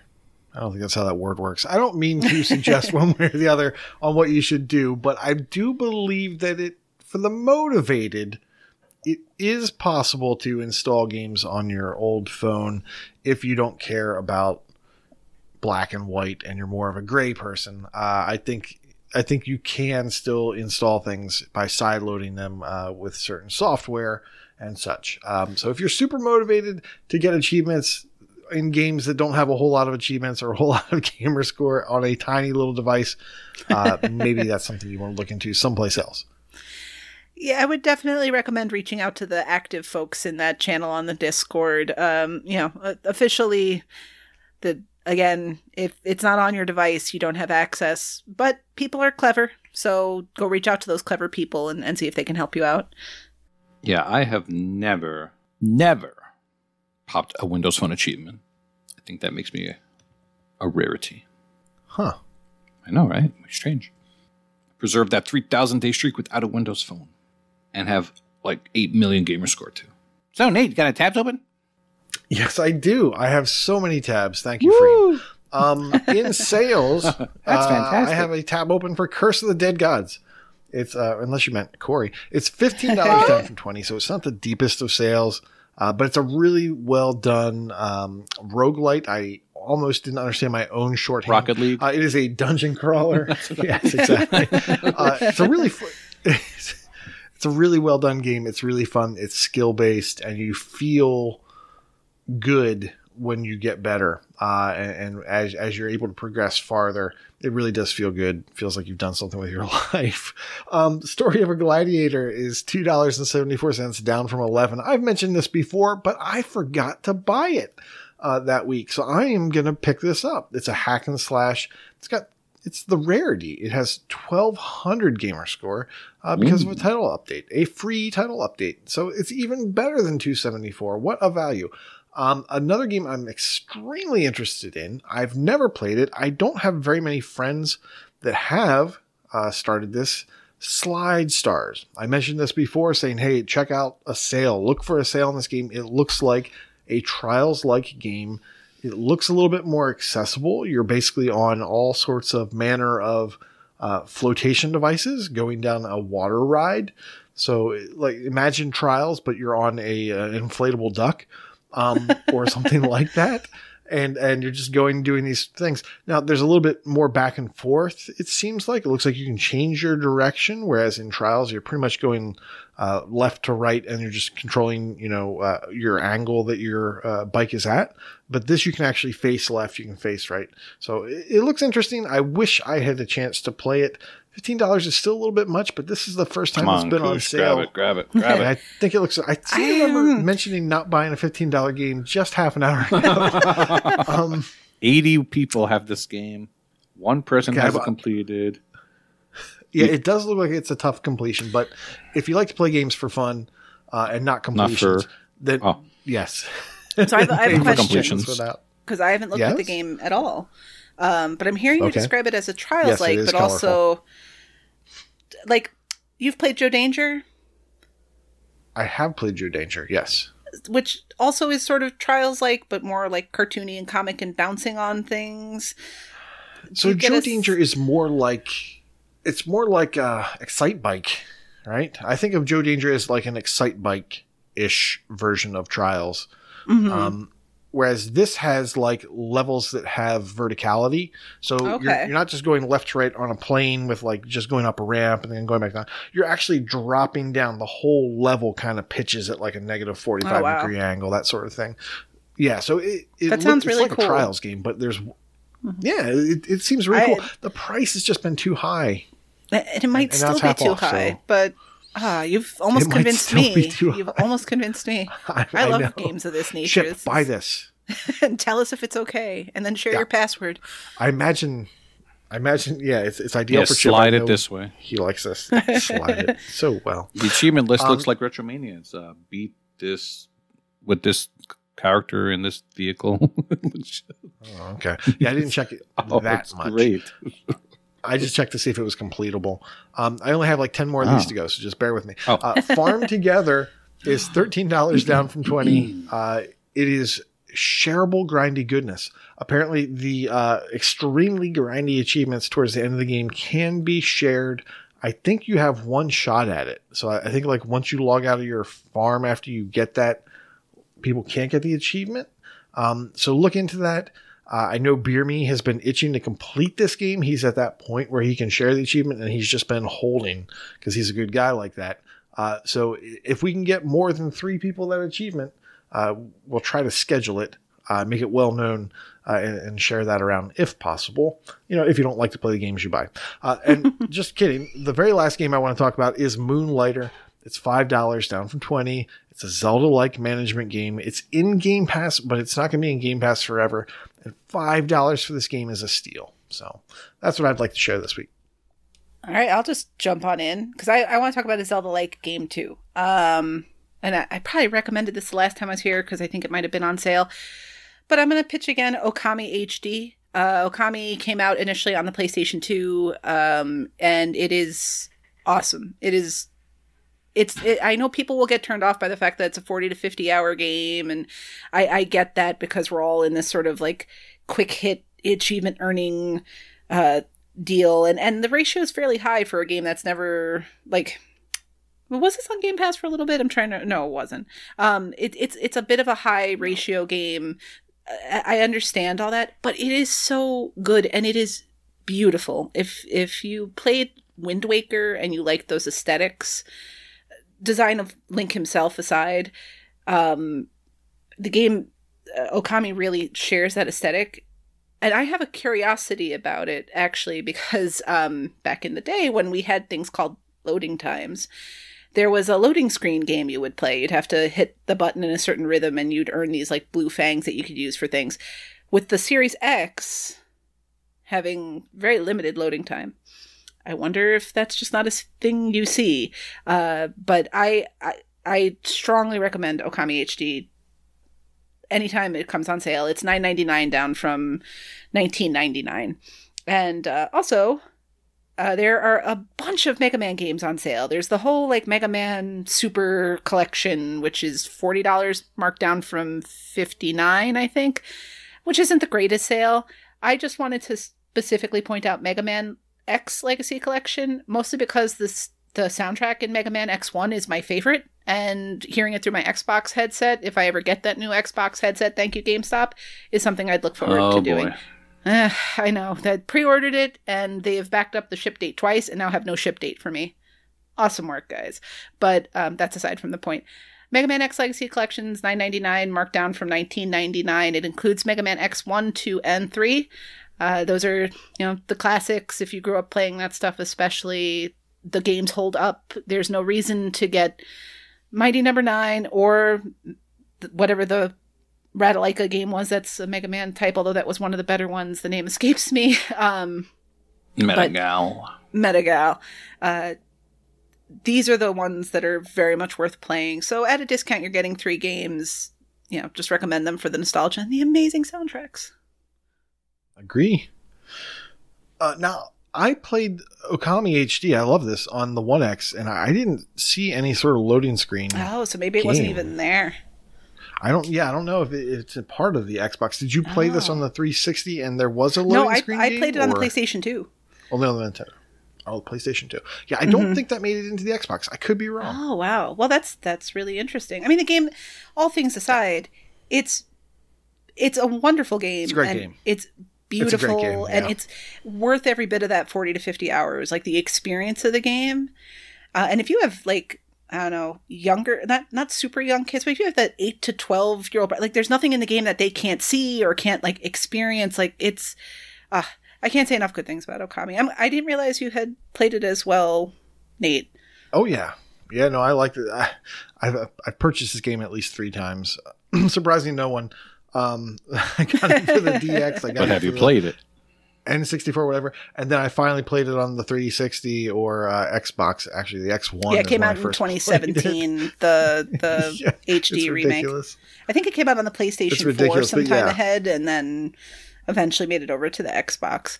I mean, if you thought it was pretty on the PS2, probably would look really pretty in HD. You know what? As actually somebody... I definitely own it there, yeah. Somebody in one of the reviews for the game stated, it's just... the look of the game itself has a sort of timeless quality, so you might get some smoother edges or something like that. But it's almost like when you're playing a cel-shaded game, it has that sort of effect to it where it's stylized. Like Rayman Legends is going to look like Rayman Legends no matter which one of the consoles you play it on, because the nature of its development doesn't need sharper polygons or anything like that. And Okami HD is similar. It again might look sharper, but I don't think you'll see a massive difference in how beautiful it is. I would hope that auto HDR or something really makes this game look even better. I would hope so. For what it is, it's a great game. Yeah. But it looks great without it. But yes, it might bump it up. It probably does. All right. I have some recommendations. If you like video games, I would pick up Ultimate Chicken Horse, Devin's favorite party game. It's a good party game. Time to time. You can get all the achievements with some time putting into it. You could do it online. You can do it locally. And that's great because a lot of games these days you can't play online. So this one you can. The object of the game basically is you put down objects and try to make your opponents not be able to platform over to the exit. But at the same time, you need to be able to go over as well. So basically you're setting traps and platforming. It's just very well done. So as the rounds go, you add more and more stuff, and whoever gets to the exit gets points. Whoever kills other people with their traps gets points. It is a lot of fun. If you do not like video games and you only like Gamerscore, then I recommend Feather, in which you are a bird flying around doing absolutely nothing but getting a quick 1,000 Gamerscore. It is $5.99, but you can complete that in probably a half an hour. And my favorite, Rattle-like a Gem, A Hero and a Garden. I do not recommend this game, but it is also an easy 1,000 Gamerscore. It is $2.49. Buy it for that price, not for full price. Full price is way too much for this game. It is a visual novel, but you need to wait in between things and wait for things to grow, and it is awful and terrible. But definitely, do not buy this game, unless you like Gamerscore, in which case you probably already have this game. Awesome. Great. Corey, are you buying something? Yeah, I'm buying Farm Together. Oh, very nice, Corey. I wrote a song about it because I know Katie likes my songs. So here's my song. Farm Together right now with Corey. Oh, thank you. That was very good, Big Al. Glad you liked it, Corey. All right. And now we have Games with Gold. March is almost over. We should be getting the April games soon. But in the meantime, you can pick up Vicious Attack Llama Apocalypse and Port Royale 3. You guys all here? Yeah, I'm just saying. Yeah. I just shook my head. No one should pick up Port Royale 3. Oh. Pourquoi? No, it's just, I mean, it's my shtick. Management's not that. Not Nah, the not most your exciting genre. thing. And Yeah, Kenny's not here not to my be favorite. like, I'm excited about it. Kenny sees you Exactly. shaking your head all the time. Oh yes, he does. Well, now that Kenny's not here, we can pronounce some games properly, including the upcoming Game Pass game Genesis Noir. Not Nor. Whatever the hell you Genesis. said. Genesis Noir. That comes out March 25th, as well as Octopath Traveler. I am excited for that one. I heard, I think, Corey talking about it last week, which, I mean, if I'm being honest, he wasn't the person on the panel I thought might be excited about it, but go Corey. That, it was a Switch exclusive and not the kind of game I ever thought would be on the Xbox in any context, whether it was released as a standalone or came out through Game Pass. I just never thought that would ever be something I could play for achievements, and I am super excited to have the opportunity. So good on Xbox. Last week, as you guys noted on the panel, was amazing for Game Pass, so cannot wait for this one to come out. Agreed. You want to keep going, Em? I can keep going. So in addition to Octopath Traveler and Genesis Noir on March 25th, we also have Pillars of Eternity 2 Deadfire Ultimate Edition, which is coming just to PC, as well as Superland, which is also coming to PC, and Yakuza 6 The Song of Life, which will be available on cloud, console, and PC. A little further down the line, 5 days later, we have Narita Boy coming out. And finally, on April 1st, there's that game you had never heard about. I had never heard about until you guys spoke about it last week, Outriders. So excited to see this little indie gem finally make its way onto the Game Pass service. Oh, yeah, we need to boot this up, Em. Yeah, actually, we did download the demo, and we're planning to go through it with my brother because, as noted, it has carryover progress. And it's So, 3 yeah, players. we should get on that. So what you got to do is 1 to 3. kick Freem out of your group and play it without him. Keep Beer Yeah, that's gonna work. and Fug, not Freem. Yeah, I don't know much about Outriders, honestly. Like, I know, obviously, all joking aside, this is a big release coming out day one to Game Pass. But, co-op third-person shooter, that sounds, fantastic, to use a Freem phrase. So, I'm looking forward to it. Well, did you ever play Bullet Storm? Yeah, Bullet Storm. No, and it is developed by People Can Fly. So I have played Yeah. Bullet Storm. Let me take that back. I played the beginning of it, and I thought the gameplay was fine. The aesthetics were fine. The game is very much like, a bro shooter, which I actually don't mind. Some people were really offended by like just the affect of the game. That didn't really bother me. But it was during that really dark period in my Xbox 360 days where I just bought anything that landed on the under 20 shelf in GameStop, and I have a lot of stuff on my tag from that first Bean Dive. So I never really gave it a whole lot of time. Did you?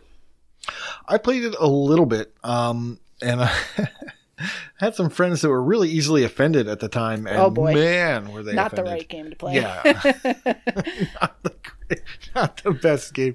Within the first couple of minutes, just the F-bombs that were dropped were pretty amazing.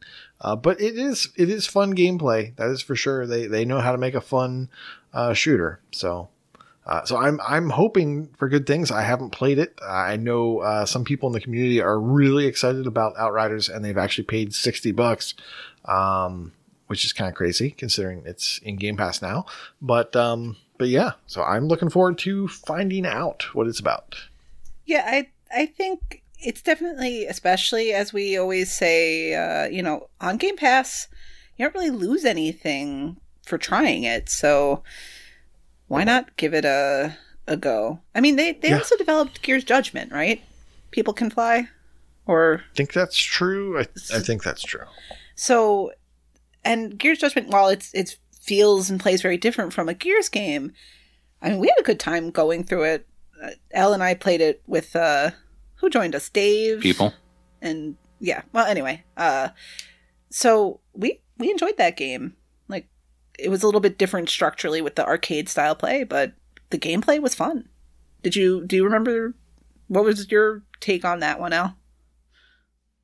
The one thing I remember from Gears Judgment, outside of the short levels, was that for the seriously one, we had to like quit out at the end or join in at the end or something like that.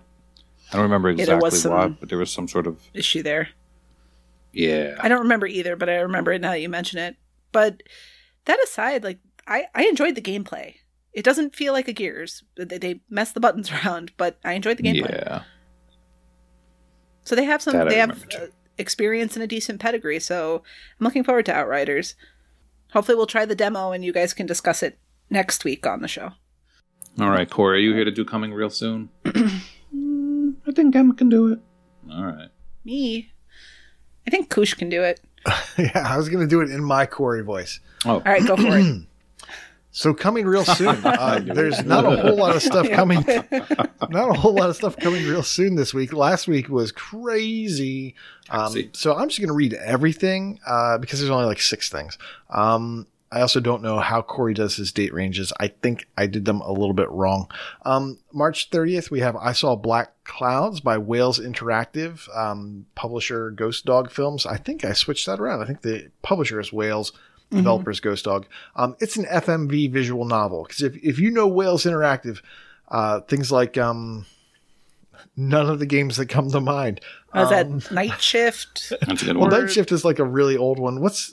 Or is Night Shift the one where you're the driver? You're like There's one where you're a parking lot attendant, and yes, and you wind up driving a car and craziness happens. Yes, I'm remembering that one with the girl from Different Strokes.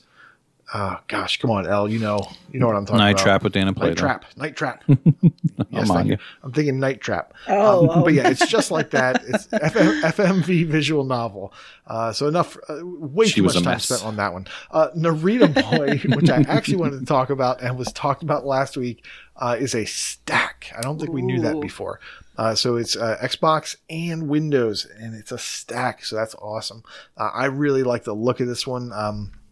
Because I do, I'm going to read a little bit more about it. It's an adventure game, and from their website, it says, explore and fight in a retro futuristic world. Swim deep into an I have not pre-read, sorry. Swim deep into an oniric, poetic, and unique experience across dimensional planes. I probably murdered that. The aesthetic of the game was inspired by retro pixel adventures, Castlevania, Another World, Double Dragon, with a modern touch, and it shows. And an 80s plot homage, Ready Player One, He-Man, The Last Starfighter, accompanied accompanied by the retro synth touch of the old glory days. This thing is just oozing with style, and I cannot wait to play it twice. March 31st, Escape from Life, Inc. This is a Sometimes You game, and it shows. It does not look great. It's a puzzle platformer. If you're into that, good on you. Following that, Squad Killer. It's an East Asia Soft game, and it shows. It's a run and gun. It does not look like a good twin stick shooter. It's a run and gun. I'm not into it. April 1st, Akalasia? I don't know. It's very hard to find anything on this on the internet. It's by Victory Road, which is one of our new developers that just kind of was cranking out games very quickly, and I think they took a little break. This looks like it's from a very small developer. It's a platformer, and it does kind of look interesting. Our attractive protagonist, which is funny, wishes for just two things: to save the princess and to become rich. Actually, he's doing it just to get rich, but if the princess Celinda will be saved in the process, let's consider it a nice bonus. To get all the treasures of Akalasia, this hipster with a shotgun will have to fight hordes of monsters, sneak through a myriad of devious traps, and reveal a few secrets of survival. Looks kind of like a pixel art game, but like a more recent pixel art game. So it's not like old school pixel art. It does look interesting. Maybe check it out. Of course, Outriders. We know a lot about that. We're excited. Yada, yada. April 2nd, Middleborg City of Mages by Armature Games. It's a puzzle game. It doesn't look interesting to me, but maybe to other people will find it interesting. It also doesn't look like a puzzle game. It looks like management. So, and finally, the last thing that's coming out, Papa's Quiz by developer and publisher Old Apes, which just sounds like fun. Yes, this is a party game, and this looks interesting. I was going to suggest that maybe that should be the name of this week's show.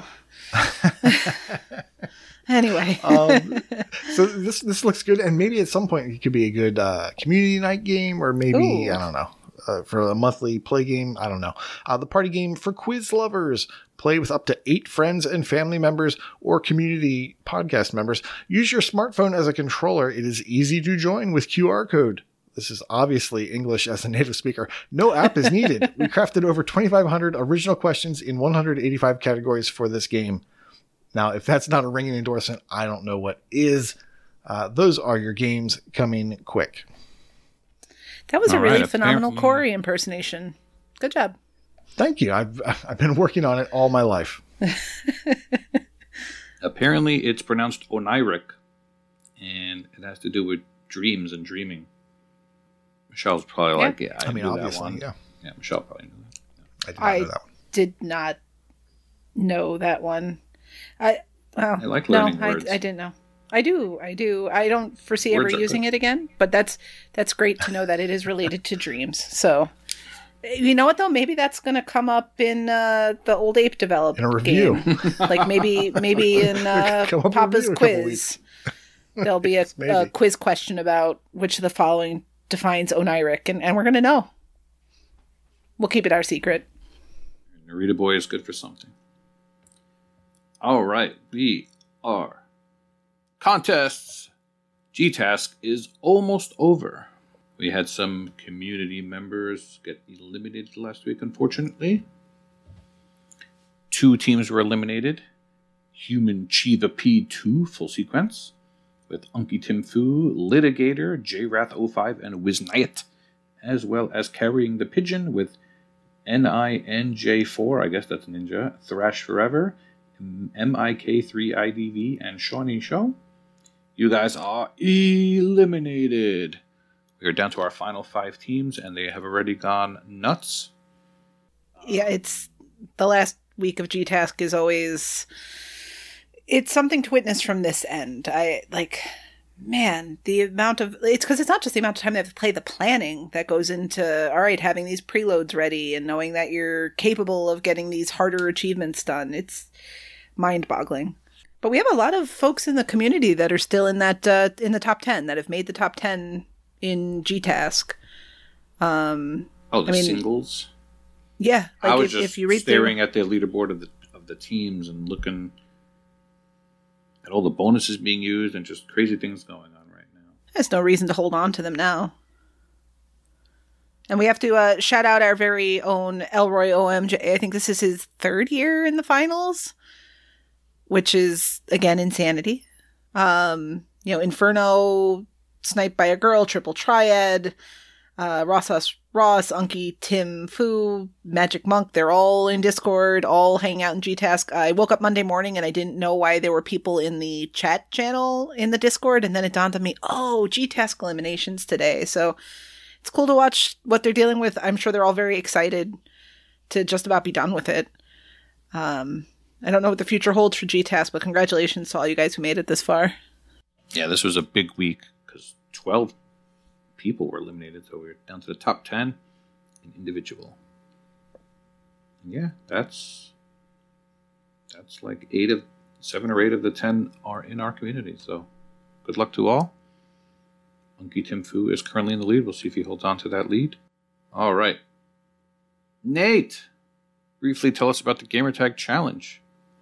Very briefly, this is March, which means Gamertag is a Heizo in the wild card. He has picked Mass Effect series, so any achievement in the Mass Effect series or a previous completion is how you're going to get that.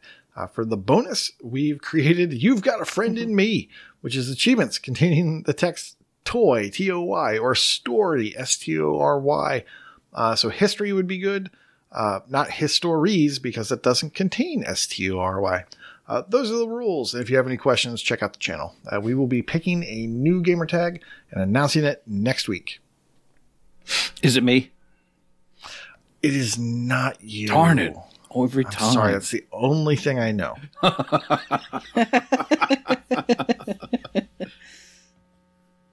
All right. It's time for my favorite part of the show, Proclamation Point.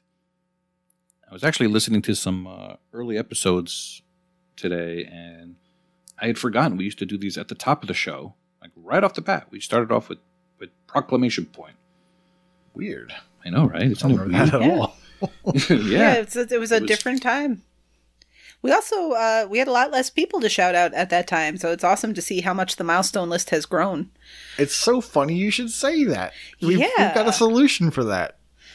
Right. And that is the way we grab brags is broken because we used to pull it out of Discord, and Discord now limits the amount of stuff that we can pull out at one time. So we are going to be reading brags that happened in the last 24 to maybe 48 hours, and we're going to work on a better solution than that. So I apologize to anyone who does not get a shout out.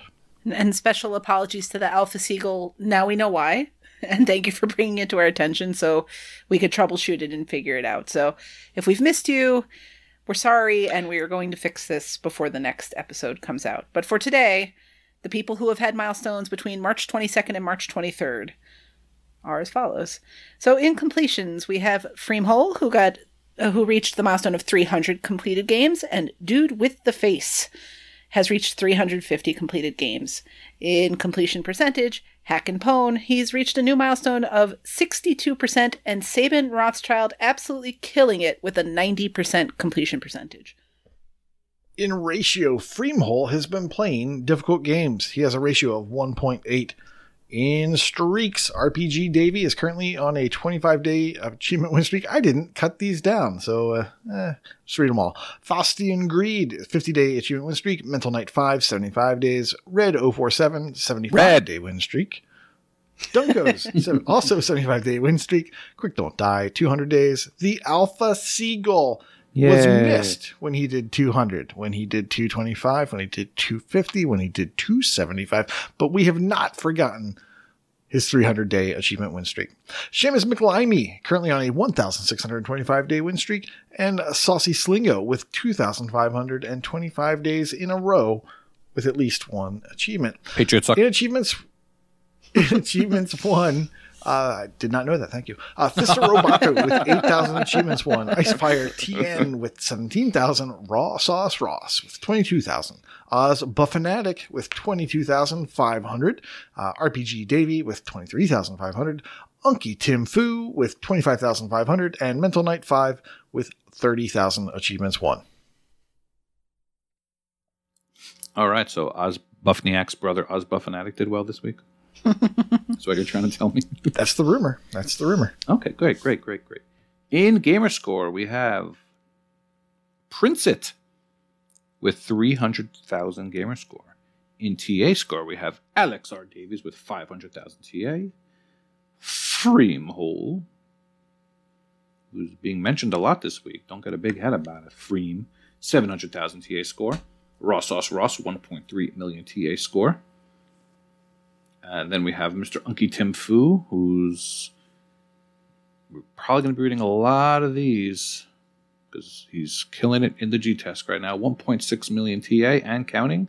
Triple Triad has 1.7 million TA and counting. And Mental Knight has 1.75 million TA score. Can I interrupt you for a quick second, Al? You always can. All right. So just to point, as Elle said, for Unky Tim Fu and Triple Triad and Ross, we're going to have a lot of milestones to read. And as we noted at the top, these are only milestones from maybe the last 24 hours. And Unky Tim Fu hit 1.6, 1.61, and 1.62 million TA score in that 24-hour period. Insane. Continue. Go look up to see what he's got right now while you're at it. Or I can do that while you do the next. Good. In leaderboards, Alex R. Davies, who's always going to be top of the alphabetical chart, is in the top 10,000 of the TA leaderboard overall, the top 500 of the Gamerscore leaderboard for Vayners, and the top 50 of the England Gamerscore leaderboard for Vayners. So in England, do you think the Vayners go from right to left, or you think on the other side? How does that work? Or does Journey of the Savage Planet have two U's in it? I'm stealing all of Kush's jokes now at this point. Elroy OMJ is doing something with Chewy's CCCCC. He's in the top 20 of the Gamerscore leaderboard for Party. EL Sockets in the game is now in the top 50 of the Massachusetts completed games leaderboard. Fuoth is in the top 50 of the Wisconsin TA leaderboard for vehicular combat. That's probably my favorite thing I've ever read. And Infamous is in the top Infamous is in the top 10 of the TA difference leaderboard for Xbox One. Mental Knight 5 is also doing something with the Chewy's Challenge. He's in the top 200 of the TA difference leaderboard for basketball. That is not a typo. I thought it would be Hatton as well, but no, it is Mental Knight. And he's in the top 2,000 of the TA leaderboard for Xbox 360, which is great. Philip Wendell is in the top 1,000 of the completed games leaderboard for Puzzle. Very nice. Very nice, old man. Old men love puzzles. Quick Don't Die is in the top 200 of the TA leaderboard for platformers, as well as the top 200 of the TA leaderboard for shmups. And he is in the top 50 of the US TA leaderboard for Xbox One. So I went and did my homework that you asked me to do. Oh, yes. And I think I forgot to even say Infamous as one of the G-Task folks that's part of the community, who's currently in the lead with a 102,000 TA score this week. Insane. But Unky Tim Fu, the last we had captured was 1.62. He is just about to break 1.66. So yeah, that's a lot of and that's why I just said 1.6 and counting, because it could be 1.7 by the time I stop talking. Exactly. Yeah, like they're out of control. But that dedication is quite remarkable. All right. Thank you for joining us this week. Please be sure to join us on the Twitch, on the Twitter, and definitely the Discord is where we spend most of our time when we're supposed to be doing other things like working. If you have a couple bucks... Wait. Oh, yes? Yes? No, keep going. You finish your thing. If you have a couple bucks laying around and you want to hear me sing, I mean, if you I guess you could pay to not hear me sing if you're Fug. You're all responsible for the nice new mic that I have. Thank you so much to all our patrons. Patreon.com/achievementhunting101. We have a special patron VIP chat in which we just randomly give away stuff from time to time. Or we have my favorite conversations are actually where we ask the patrons about stuff about the podcast because we trust them more than anyone else, and we have good talks that no one else gets to see. So I love that. We've also been releasing since the beginning of this year a monthly 10-year retrospective on different games coming out exclusively, or games that came out 10 years ago exclusively for patrons. So they're getting some extra content too. That is correct. Kush, did I step all over something you were going to say? Were you? No. Okay. I was just going to mention, I've been very excited. I've been sitting on my hands all episode because next week we are going to be talking about the ID at Xbox event that happens on Friday of this week. And man, am I excited. We're going to be hearing from some awesome indie developers. We're going to be hearing from CoatSync. We're going to be hearing from Drinkbox, Annapurna, Team 17. What the heck has Drinkbox been up to? It better not just be severed, although I'd be pretty excited if we get severed. I'm pretty sure they said specifically they're announcing something new. I'm pretty sure I read that specifically. So cool. I could be incorrect. Now, we do have to also put out there that the rumor about Hades coming because of that graphic that was released was debunked by one of the folks at ID at Xbox. He said, don't set your expectations for that. It's not going to be there. But there are going to be other amazing games there. Now, that guy can go right to Hades then, all right? I love these ID at Xbox showcases. I am sure we're going to be devoting at least 5 minutes to it next week. So you might join us on the Discord. It'll be happening at noon Eastern on Friday. And I'm sure that some of us will be talking about it. Yeah. Excite. Just you getting that excited made me think of the that Shaq gift that you love so much. The what? The Shaq gif. Oh, yes. I love that Shaq. Shake those shoulders. Just imagine me doing that. That's how I'm doing that, with your watching face. the gif doing that. We will definitely I do get be mistaken for Shaq quite a lot. Oh, yes. We'll like definitely at the grocery be talking stores about that in Discord. People ask you to reach stuff. Yeah, absolutely. And by that, I mean Kush's, doppelganger-like qualities to Shaquille O'Neal. If you are the type of person that likes your podcasts on YouTube, which I think you're weird, but it's more people than I think because it's easy to hide, I guess, maybe, at work. And also, one good thing about YouTube podcasts is you could see my pretty face once a month. You could find the first podcast of every month, which is the live show, and we are on there. You could see us playing games and yelling at me, and then we do a podcast. So if you're curious to match the faces to voices, check that out on YouTube. And we very rarely ask you to do this, and it would be really nice I think on Apple, it's very important for the algorithms to like and put a 5-star review. If you do that, let us know, and we will read it on the air. Even if you make fun of me in it, that's fine. Do it. I don't mind. I don't care. Leave us 5 stars. And maybe Fufu will send you $1.50 of Xbox bucks. I think that's fair. Oh, no, we can't bribe. Foof will say nice things about you. Alrighty, thanks for joining us, Michelle. Hopefully you join us again soon and let us know how you liked the ending of The Medium. Kush, I hope you are not in a coma next week after the ID at Xbox special. We might have to fan you off the floor. And I will probably be eating a sandwich. So thank you again. Thank you for listening to Achievement Hunting 101. And class is dismissed. Oh, yeah. Dig it. Open bar. This realm has fallen to fade. We dare not even ask for a hero, for no creature should suffer so to mend this broken land. Hello and welcome to Wakavania. I'm Wakapale, and lately I've been trying to mop up some games on my dying 360. The not backwards compatible Dust: An Elysian Tale was released on Xbox 360 in August of 2012. I'm not alone going back to Dust. More than 35 players have completed it in the first 3 months of 2021. The game features mysterious wall chickens and anthropomorphic creatures fighting a genocidal general.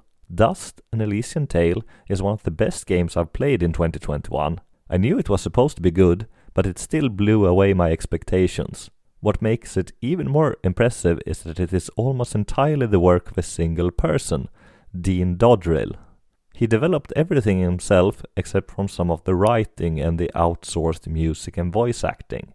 If you played the game without knowing this, you couldn't tell, as the gameplay and graphics were top-notch at the time and still look and feel great today. Not very familiar with game development, Dodrill assumed the game would be a 3-month project, but it ended up taking more than 3.5 years. It was originally targeted to hit the Xbox Live indie marketplace, but the project got hyped enough that Microsoft decided to publish it on the Xbox Live Arcade. This was back in the day when only a certain number of Xbox Live Arcade games were allowed each week. Can you imagine if only a few ID at Xbox were allowed each week? Overall quality would probably rise, but we would miss out on plenty of games. Only a few, if any, Ratalaika games would be available with achievements if this was still the case.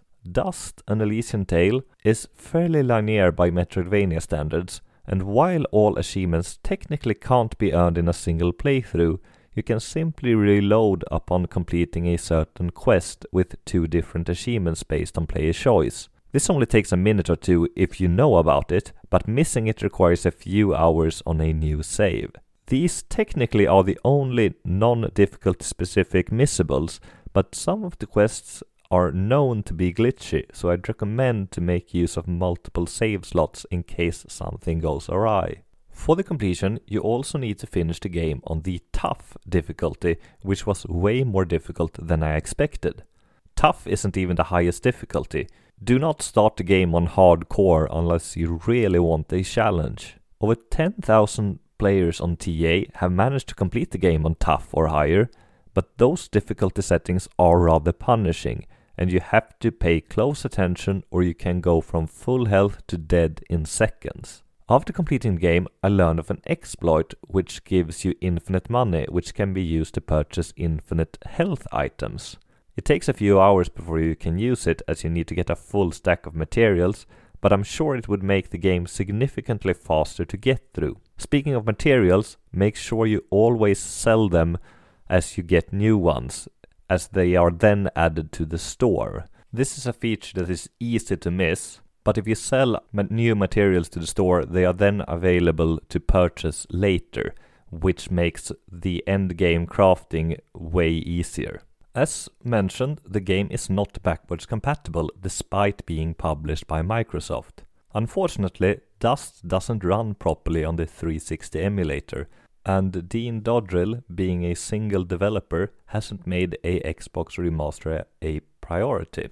Dust did get a PlayStation 4 remaster in 2014, but I'm speculating the BC program probably prevented a 1 port, as it was likely to eventually work using backwards compatibility. The game also got a Switch port in 2018. Dust: An Elysian Tale is worth dusting off your 360 to play at its full price of $15. I'd gladly run through it again if we get a remaster. The game has 400 game score worth 750 TA and can be unlocked in roughly 15 hours depending on skill and or willingness to abuse the infinite money glitch. Dust is more difficult than its ratio suggests, but it's far from impossible and a very enjoyable experience. Right now, I can't think of a single non-backwards compatible title more deserving of a re-release on modern Xboxes. Have a nice day, everyone!